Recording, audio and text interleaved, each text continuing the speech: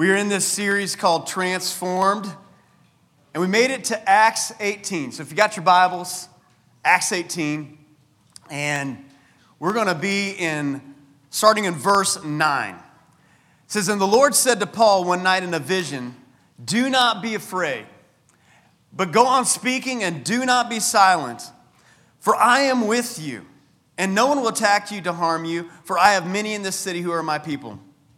So if you guys were with us last week, you'll remember that Paul went to Athens. Well, Paul leaves Athens and he goes to this city called Corinth. Of course, he writes a couple of letters to the church in Corinth that you have most likely read. And we don't know what it is, but he has this moment of fear and he has this moment of feeling alone. And we know that he has this moment, or God wouldn't have shown up to him in a vision to tell him, "Do not be afraid, and you're not alone." And so God goes to great lengths to appear to him, to assure him that he doesn't have to fear and he is not alone. And so God tells him, "You are not alone." And I feel like I need to tell you that today. You are not alone. You may feel like you're alone, but you are not alone. You may actually be alone. But how do you guys know that even when you are alone, you are not alone, right? He is with you. But you have to be reminded that you're not alone. Let me just be real with you. This week, there were a couple key moments when I felt extremely alone. Listen, I'm surrounded by family who loves me. I'm surrounded by a church family that loves me. But there were a couple moments this week when I felt extremely alone. And I just have to imagine that maybe you've felt that too. But you know what I had to do? I had to remind myself, I'm not alone. I may feel like I'm alone. I may actually be alone in this moment. But even when I'm alone, I'm not alone. And have you guys ever watched that TV show, Alone? You guys know what that is? Some of you guys know what that is? If you don't know what it is, they basically take 10 contestants and they drop them in different places throughout a wilderness area by themselves with just a few things they can pick to take with them. They have a button they can push if they tap out and they want to go home and be rescued. But the idea is they try to survive as long as they can alone and try to outlast the other people, but they don't know if everybody else is tapped out or not. And so you got these people who, go out there, they drop them off there, and they've got, a picture of their family or something like that. And some of these people within the first day or two are looking at the picture. They're crying, "I miss my family so much." It's like, you've been 24 hours. Do you ever go on a trip? You watch the show even. You know what's going to happen. You prepared for this, and they're tapping out. But then even the most seasoned people, the seasoned people who they live this way, after a few weeks, after a while, even after some time, they start to break down.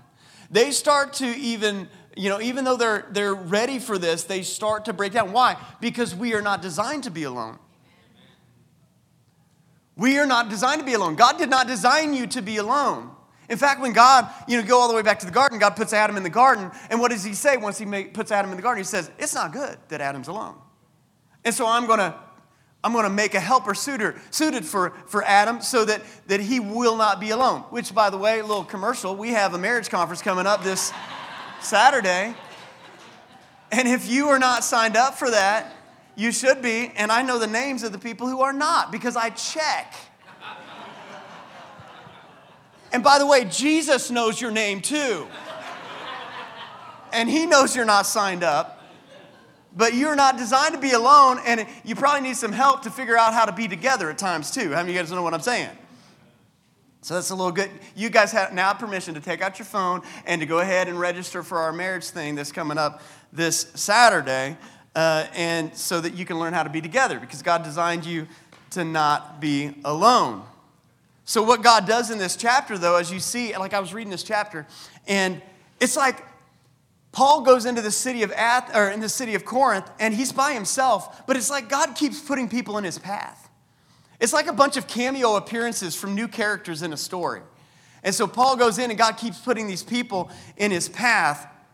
It's like I told you guys a few weeks ago a story about how I was running, and I do like to run from time to time throughout the week, and so I have this place out where I live where I'll run, and there's, even though I've lived out at my place 8 years now, there's certain neighbors that I haven't met because I only see them when they're like outside working on their yard and they're on acreage, and so like they may be way far off, and I may wave at them, but we never cross paths that way. And so I see this one guy as I'm running all the time, but he's always way out in his yard, and so we're always waving at each other, but I've never met him. And I really had this burden for the last, I don't know how long, but I was like, I need to meet this guy. And every time I've got a time I'm trying to beat, and I'm trying to run, and I'm hot and sweaty and all this, so it's like, I don't want to do that. And finally, the other day I was running, and I saw him out there. I was like, I'm going to just stop. And so I stopped, and we met, and we talked, and I say we talked, he actually talked a lot. And I found out very quickly, we are not on the same page on a lot of issues.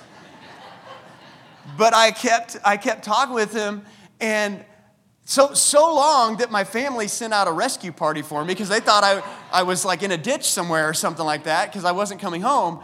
But I realized, I was like, God put this guy in my path, like literally put this guy in my path. But I had to stop to be with him. And so then I started to go out again, and I was like, I wonder if God is putting people in my path as I'm running, and yet I've just been too focused on running that I haven't stopped to talk. And what if God is putting people in my path? And so as I'm running, there was another neighbor of mine who I was like, well, okay, God, if there's somebody out, I'm just going to stop. And this other neighbor of mine, like about a quarter mile away, he stops his mower, like a quarter mile away, and he's just waiting for me. Which is like really awkward because I'm running, as he's waiting, and I get all the way up there, and sure enough, he's just waiting to talk to me. Different neighbor. And so I stop and I talk to him for a while. And then just yesterday, I was getting up in the morning. I get up to have my coffee. I look out my window. There are horses in my backyard. I'm like, that's interesting. And they weren't my neighbor's horses, because my neighbor has horses, because I'm counting his. I'm like, no, his are all there. They're just horses in my backyard. And so I just start mowing. I just start mowing my yard, and then pretty soon these other neighbors show up that I've never met them either. And so they show up to collect their horses. And so they're like, oh, yeah, you're the one that passed the church. Oh, yeah, nice to meet you. And I'm like, what is going on? Like, God is just putting people in my path. I started to realize, I guess God put me here to pastor my neighborhood.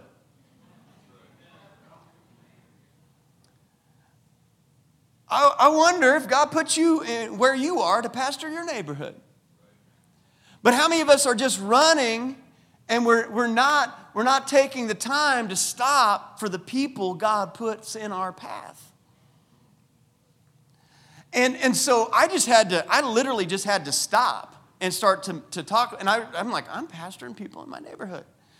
And God just starts to do this with Paul. As Paul is going through, he's just going through life. And God starts to put people in his path. In Acts chapter 18, verse 1, after this, Paul left Athens and he went to Corinth.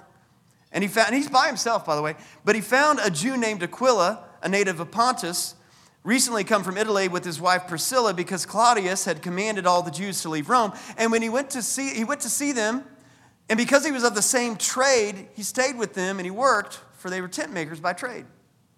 And so Paul, here's what you have to understand. Even though Paul's very highly educated, he was a student of this rabbi, Gamaliel, who was like one of the greatest rabbis. And even though he's doing all this stuff, as each one of those kids would grow up in that culture, they would learn a trade. They would learn whatever trade they could learn, almost as a fallback. And so, Jesus, he learned his father Joseph's trade, and he was a carpenter. And so evidently, Paul learned how to be a tent maker as he was, growing up and learning a trade. And so you got to imagine Paul, he's walking through the town of Corinth. He's trying to get the lay of the land. And he stumbles upon this shop. There's a tent making shop. Corinth is kind of a port city. And so maybe they were making tents, but maybe they were also working in canvases and stuff to work on sails of ships or whatever. And so Paul, being Paul, he just kind of stops, and you got to imagine him talking to these people. He's like, oh, hey, what are you guys doing? And they're like, we make tents, we do this stuff. He's like, that's the trade I grew up in. He probably starts asking them questions, start inquiring, and hi, I'm Paul, I'm Aquila, here's my wife Priscilla. And then pretty soon they're saying, hey, we're looking for some workers around here. Since you already know how to do this, we want to come work for us. And Paul's like, sure, I'd love to come work for you. And so Paul just begins to start working for them in the meantime. And so Aquila and Priscilla become great friends of Paul, and eventually they become great partners in the ministry for Paul. But it all happened because as Paul is going through life, God put people in his path, but Paul had to stop and recognize that God was putting people in his path. I want you to see what Paul did even before, because Timothy and Silas catch up to him. But before Timothy and Silas catch up to him, even while Paul is alone and most likely feeling alone, he does something while he feels alone that you're probably going to have to do too if you feel alone right now. And here's what he does. He expands his circle.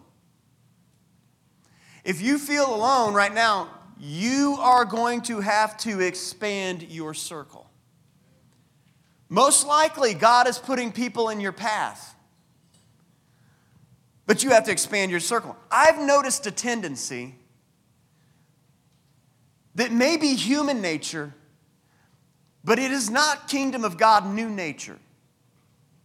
And let me tell you the tendency I've noticed. And here's the tendency. Whenever we have a problem, whenever we have an issue in life, whenever we have a season, you guys know what a season is, right? I put that in quote. Whenever you have a season in life, here's a tendency that may be human nature, but it is not kingdom of God new nature. And here's what happens. We pull our circle tight. We go into lockdown mode. It's like we're managing our brand. It's like we're trying to control information in and information out. We close our circle. It's like a business that has a PR problem, right? You know, like Chipotle in 2015, you know, they had that E. coli outbreak. Some of you guys remember that. And they were trying to manage that. And so they're giving wishy-washy answers and stuff like that as to what they're going to do and how they're going to solve the problem. Over that next year, their sales went down 82%. Eventually, the CEO and founder has to resign to get them out of that problem. Well, they probably paid hundreds of millions of dollars to some, PR campaign. Why? Because they were trying to lock down. And that's a tendency that we have even as believers. We have this tendency that whenever we have a problem that may be practical, but it's not biblical. It may be functional, but it's not godly. Because we lock it down. And we have to understand that. Let me just give you a real-life example for us. Like many of you guys know, my father-in-law, Richard, is battling health issues. And so, I got to be honest, at the beginning, we kind of went into that human nature, like lock it down. But not too far into it, we were like, this isn't right. We've got to expand our circle here. And so we started to spread it out. We started to reach out. We started to invite people in. We started to send out, texts to different people. We started to invite people to pray with us. We started to include people in the fast that we were, like all this stuff. Because here's what I want you to understand. When you're in the kingdom of God, you have an obligation to other people. See, so many of us, we don't understand how to be citizens in the kingdom of God. We understand how to be a citizen in this world, and especially in our culture where we don't even know our neighbors.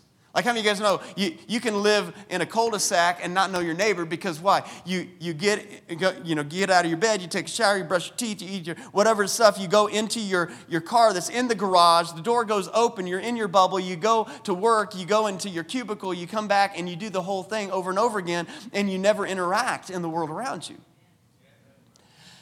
That's how you're a citizen in this place where we live, but that is not how you become a citizen in the kingdom of God. In the kingdom of God, you actually have obligations. The Bible talks about sharing one another's burdens. The Bible talks about carrying one another's burdens. How can you do that if we all lock down? That may be human nature, but it's not kingdom nature. The nature of the kingdom of God expands our circle, and that's what Paul begins to do. Most followers of Jesus don't do this, though. But Paul does. Acts 18, verse 5, it says, so when Silas and Timothy arrived from Macedonia, Paul was occupied with the word, testifying to the Jews that the Christ was Jesus. So what is he doing? As his pattern, he goes into the synagogue, every new place that he goes, and he tries to tell the Jews, hey, all this thing, all the scriptures, you guys are looking for the Messiah. We found him, Jesus.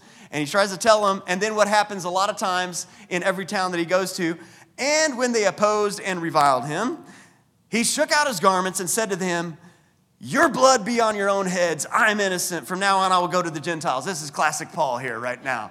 This is this is gutsy. He's like, your blood is on your own heads. I'm going. And watch what he does. I love this. It's like, and he left there, and he went to the house of a man named Titius Justus, a worshiper of God, and his house was next door to the synagogue. And there, he sets up a church next door.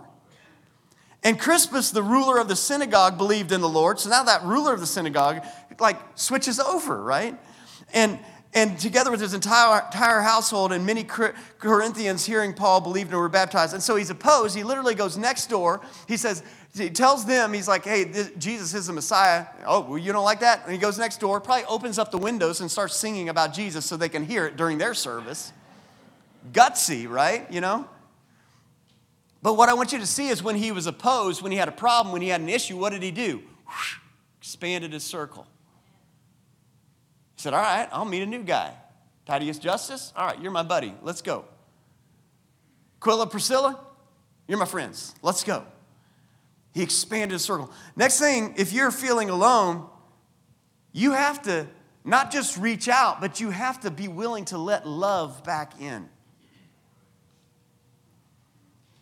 So I've got an illustration for this, a story, but I'm going to go on location. It's not really on location, but it's just more fun to pretend like it is. So let's watch. Let's watch. One of the most fascinating stories I heard years and years ago is about this guy named Hiro Onoda. Hiro is this Japanese soldier around World War II, and he is issued commands to go and to be on this island in the Philippines and to take it for the emperor. He believes the emperor is a god and this is a sacred war and stuff, and so he fights with everything in him. Well, meanwhile, we bomb Japan. Japan surrenders and the war's over, but Hiro doesn't know the war's over, and so he continues to fight. Well, they know he's out there, but he won't come in because he believes that death is better than surrender, and so he continues to fight a war that's already been won. And so eventually they drop leaflets trying to tell him the war's over.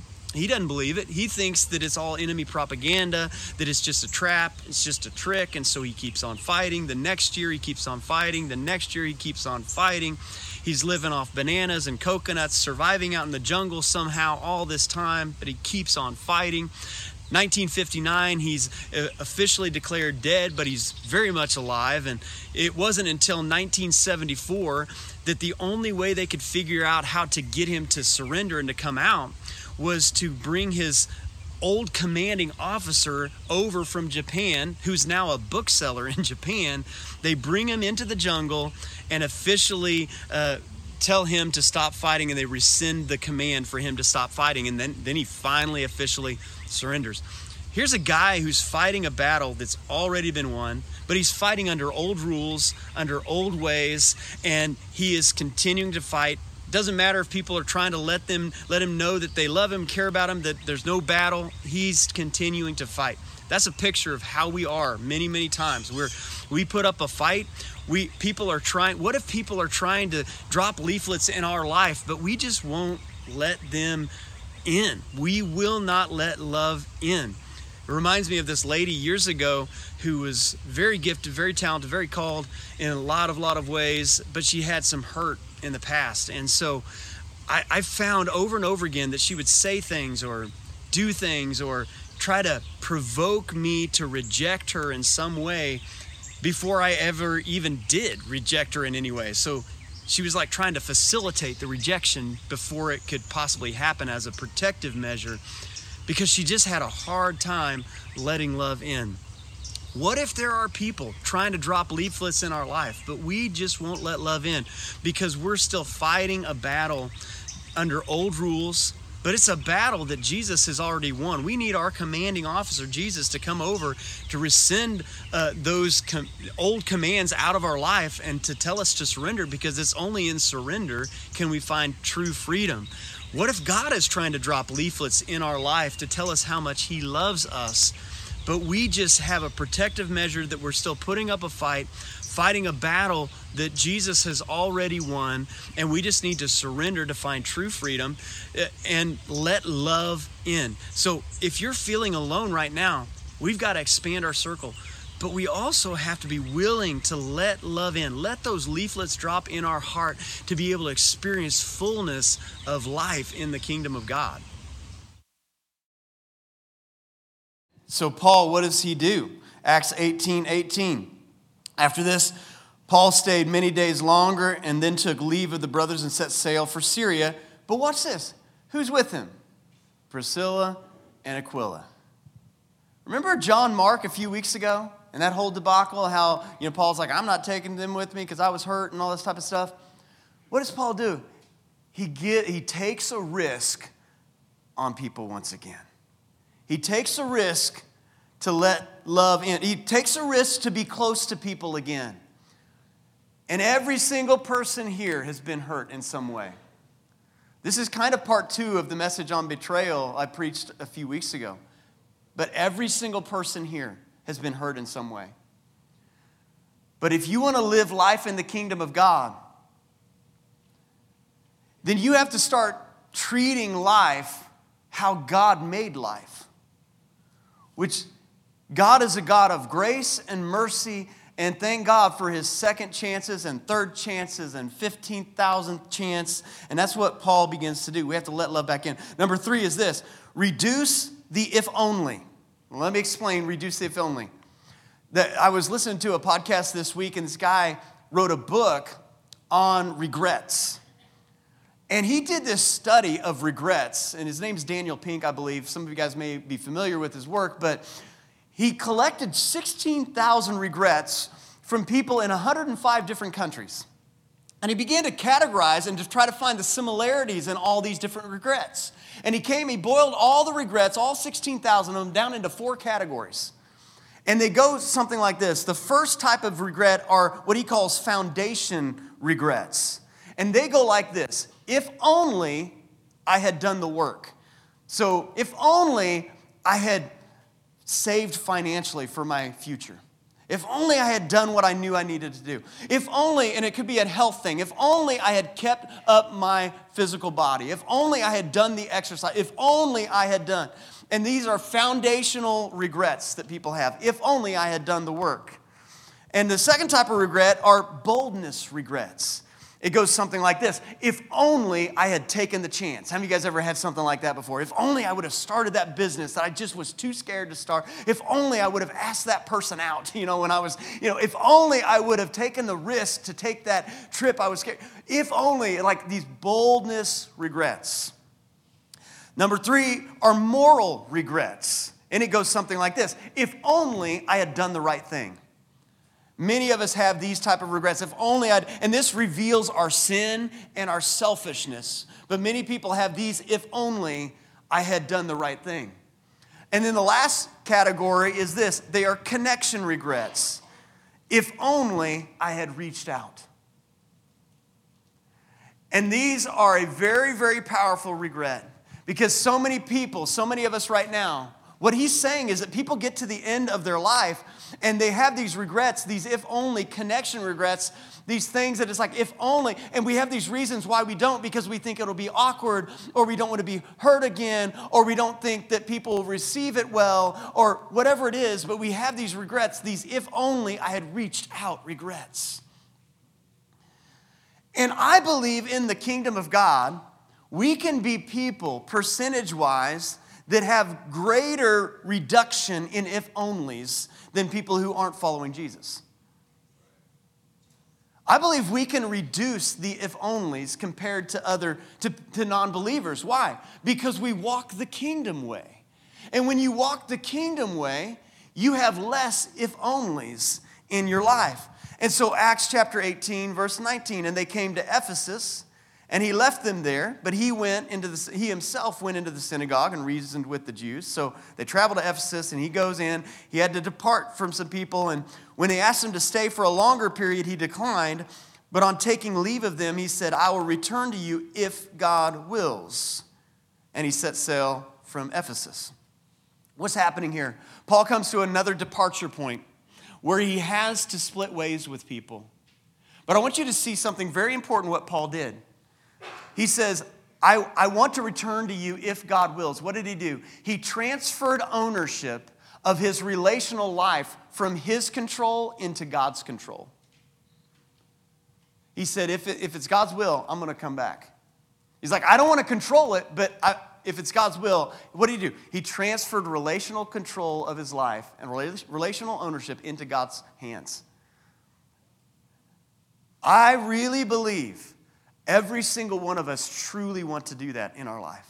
Those of us who are followers of Jesus, we want to transfer ownership of our relational life into God's hand and say, God, I want your will in this. I want your will in my relationships. I want your will. But many of us, we struggle to do this. And Dallas Willard, some of you guys are familiar with his work. Dallas Willard, he talks about this. He says, true transformation is only possible when you have these three ingredients involved. Of course, by default, we're assuming God's in the process. But he's talking about in this process, you need three things. You need vision, intention, and means. If you want to have true transformation happen in your life, you have to have all three of these things. Vision, intention, and means. So vision means, okay, I know where I need to go. I know what needs to happen. I see where things need to go. Intention is, I want to go where I see I need to go. It's like I intend to go there. Means is a plan or a way or a how to do what you see and you want to do. Is everybody following me? And so here's what I think happens. So many of us, we really want to transfer ownership of our relational life into God's hands. We see what needs to happen. We know we should be loving people. We know we should be connected people. We know we should be people who share one another's burdens. We know that the fruit of the Spirit ought to be in our relationships. We know that we should be forgiving people. So many of us have the vision for it, but too many of us don't even really intend to go there. Like, come on, if we're honest, we know what we need to do, but we have no real intention to be connected to people. We have no real intention to actually follow through with what we see. And if you have a vision of what you know is right, but you actually have no intention to go there, there is no transformation that's going to happen in your life. You're going to stay stuck, stay hurt, you're going to stay there because you know what you need to do. But don't kid yourself just because you know what to do, but you actually have no intention to get there. You will never get there. But some of us, we've worked through that. We have a vision, we have the want to, but we just don't know how to. And so I want to give you a very practical how-to today that is going to be so simple, but it is so applicable, okay? So, and let me just tell you, if you want to be connected to other people, if you don't want to walk this life alone, if you want to learn how to be a kingdom citizen, let me give you something very, very practical that's going to help you out. And here it is. You have to calendar connection. It's not just going to happen. Here's what some people do. Some people think, well, connection, as if it's some mysterious, like fall in love type feeling, that if it doesn't just kind of naturally happen, that it's not real somehow. But that's not true. You have to calendar connection. That's a false belief to think that you just are going to fall into connection. Like, and we get this kind of idea of like, middle school friendships or something like that. Like, we're just going to go back to that. And like, I had this best friend and I was in middle school and now I don't have any friends. You just didn't. Listen, you were like 12, okay? You had totally different criteria for how your life functioned. Your brain wasn't even fully developed. Come on. You have to calendar connection. Let me give you 3 words that'll help you that you may need to process, and I encourage you to take these to the Holy Spirit. They're going to be very broad categories, but I believe if you do these things and take them seriously, connection will increase, and if onlys will decrease in your life. All right, the 3 means or the plan I want to give you are 3 words. They are community, conversations, and confession. So let's talk about community. You have to calendar community in your life. It's not just going to happen. You have to calendar it. We have a way around the church here that we try to help you do that. We call them real life groups. We call them connect groups. You can do this in other ways. You don't have to do it through those means. But we do provide an opportunity for you to do that.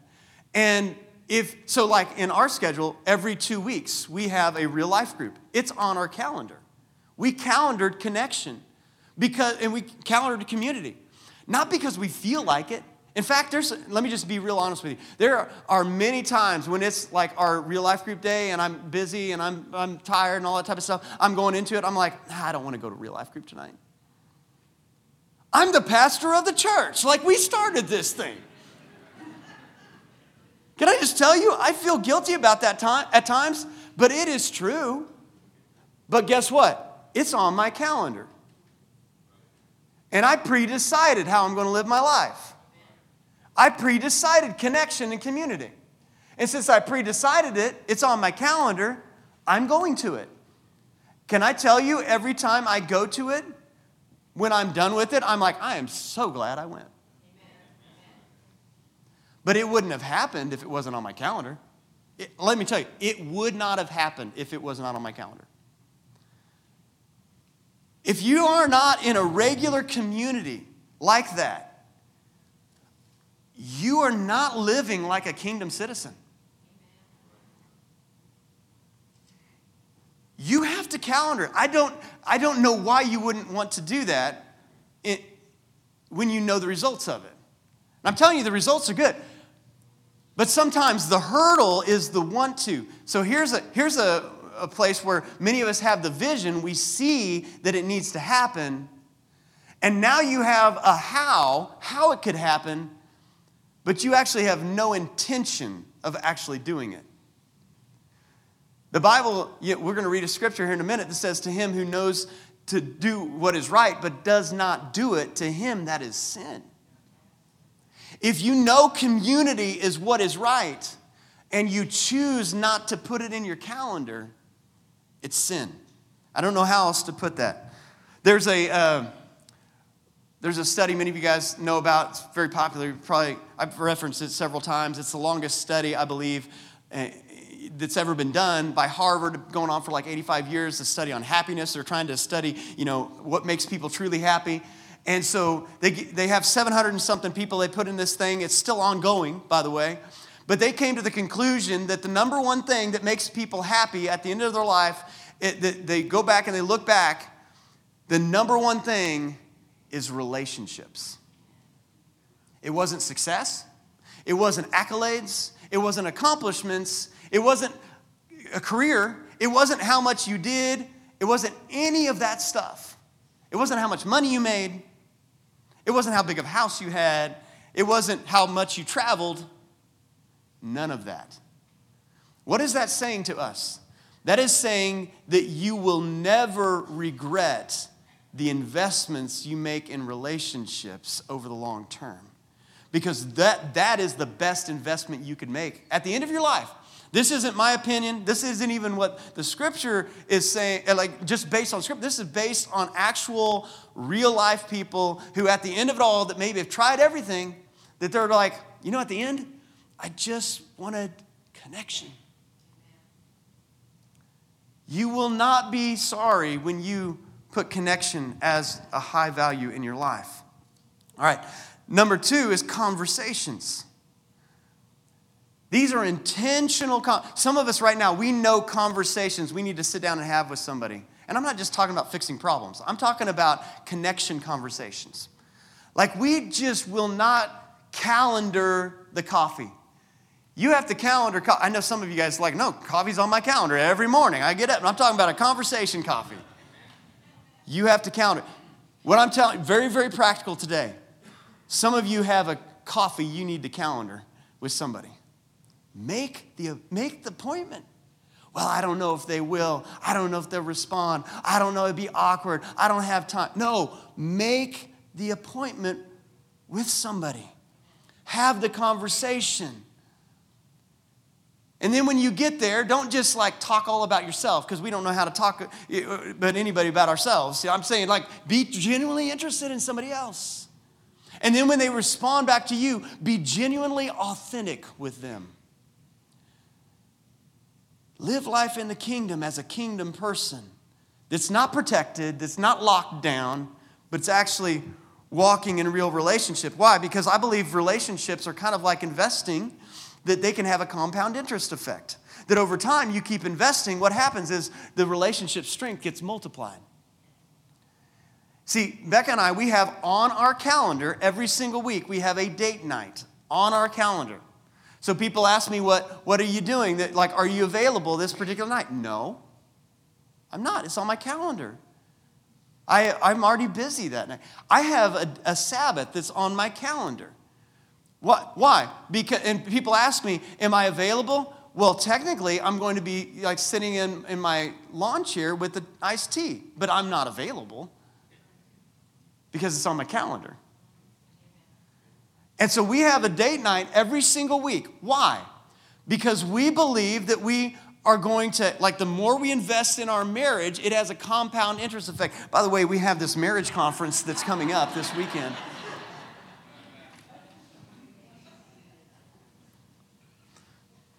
Because I love this quote. This says, it takes a long time to become old friends. Some of us don't have old friends. Because here's another truism. It takes a lot of work to stay old friends. And you do not get there by accident. And so even though I say something very simple, you have to calendar connection, absolutely true. You have to calendar community. If you don't have community built into your regular routine, come on, it's time to change it. Come on. If you don't have connection points and conversation moments where you can be real with somebody, you can have a moment where somebody's encouraging you and you're encouraging them in a specific way, make it happen. The third thing is this, the last thing is confession. James chapter 5, verse 16 says, therefore confess your sins to one another. Does anybody love this scripture or what? Like, confess your sins to one another. And pray for one another that you may be healed. The prayer of a righteous person has great power as it's working. James 5:16 talks about confessing. When you confess a sin to somebody else, what happens? Healing starts to happen in your heart. Some of us are still hurt because we're unwilling to walk in humility with another brother or sister in Christ. Some of us are still, we're not healing because we're not confessing. Because we're not willing to go to that deeper place where we're willing to actually share and to trust and to be authentic and to actually say, hey, I need your prayer here. I'm not perfect. Surprise, we already know. If you don't know that I'm not perfect, I don't know what to tell you. What I'm saying is that you and I could sit down and have a conversation, and there's stuff I could share with you that I struggle with. There's stuff you could share with somebody else that you struggle with. And when you confess to somebody else, what happens is healing begins to happen in your heart. I can't tell you how many times, even just in passing, that I'm talking to people even in this church or ministry leaders or different people where I'm just confessing. I'm like, man, I really struggled with this. Or man, yeah, over the last couple years, man, I thought I was mature here, but I was not mature. What's happening when I do that? Healing. And I'm not talking about like a religious thing or even a Catholic type thing where we go and we make an official confession or something like that. What I am talking about is dragging something from darkness into the light. Because when you drag something from darkness into the light, it loses its power. If you drag an offense from darkness into light, it loses its power. If you drag a sin from darkness to light, it loses its power. And so many of us, we do not, and so you may even have to calendar that. You might even have to make an appointment for that. And so worship team can come back up. We're going to wrap up James 4:17. We already mentioned this scripture, but it says, whoever knows the right thing to do and fails to do it, for him it is sin. What is it saying? That's saying you initiate. You step out and do this. Calendar community. Calendar conversation. Calendar confession. We're going to have prayer teams come up in just a moment. And you know what you could do? You could even come up to a prayer team member, even right now, and just confess, just say, I need to drag this from darkness into light. Not as a religious thing that somehow, but there is freedom in that, and say, I just need somebody to agree with me in freedom, and I need somebody to help me draw this from darkness into light. And you can do that. You can set an appointment. Even right now, you can set an appointment for like 2 minutes from now and say, I am going to calendar this appointment to bring something from darkness into light. And the key is that you initiate. To him who knows what to do and doesn't do it, to him it is sin. What is that saying? That's God's way of saying, don't worry about what everybody else should or shouldn't be doing. See, sometimes we get hung up and say, well, they're the ones that need to come to me. You know what the Bible says? It's always your responsibility to do the right thing. So it doesn't matter what somebody should or shouldn't do. We simply act in the kingdom as if we are the only friend that somebody has. We act as if all the responsibility is on me. I know this is counterculture. I know this is not the way the world does it. Kingdom of God is right side up. Kingdom of God, it says, hey, if somebody demands you walk 1 mile with them, don't do that. Walk 2.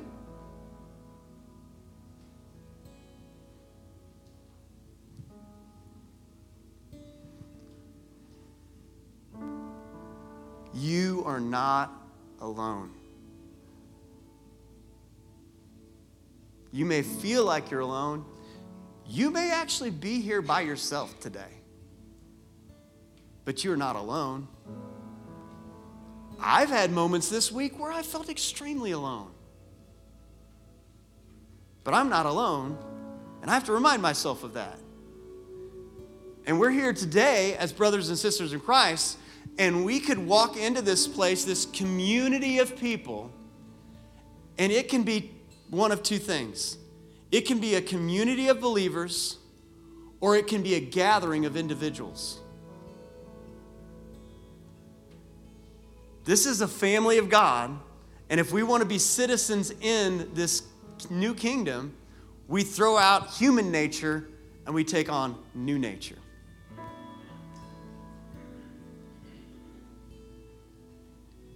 So when I say something like calendar, I know I harp on that quite a bit. But it's kind of like this. I could tell my wife that I love her all day long, but if she doesn't feel it in our calendar, if she doesn't feel it like in a real way, I could tell my kids all day long that I love them, but if I don't have moments where I'm sitting down and being with them and just present, it doesn't mean anything, does it? It's just empty words. If God just told us that he loved us and he stayed distant, it would not be the same type of love as when he gifts us with the Holy Spirit and his presence with us, among us. What's he doing? He's demonstrating you are not alone. Would you stand up with me? Oh God, would you help this word settle down deep in our hearts? Would you help those who've maybe experienced loneliness right now feel your presence?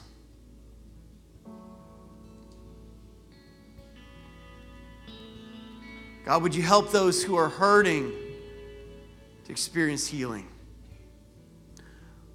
Lord, would you reveal areas of our life where maybe we've just had a vision of what we need to do, but we had no intention or no plan to do it Reveal that to us so that we can walk in your ways and not just be hearers of the word, but be doers of the word. Not just say we have faith, but actually walk it out. God, would you reveal those areas to us today? Because I know this, and I just declare over these people, these are people who, when they hear the word of God, they respond to the word of God. These are people, when they hear the voice of the Holy Spirit, the seeds that are planted fall on good soil. These are good soil people. These are people who are being transformed day by day into the image of God. These are people who do not walk by human nature, but they walk by kingdom nature. And so, Lord, as kingdom people, we expand our circle, we let love in, and by doing so, we believe that there's going to be a lot less if-onlys in our life because of you, and we thank you for that in Jesus' name. Amen. Let's respond in worship.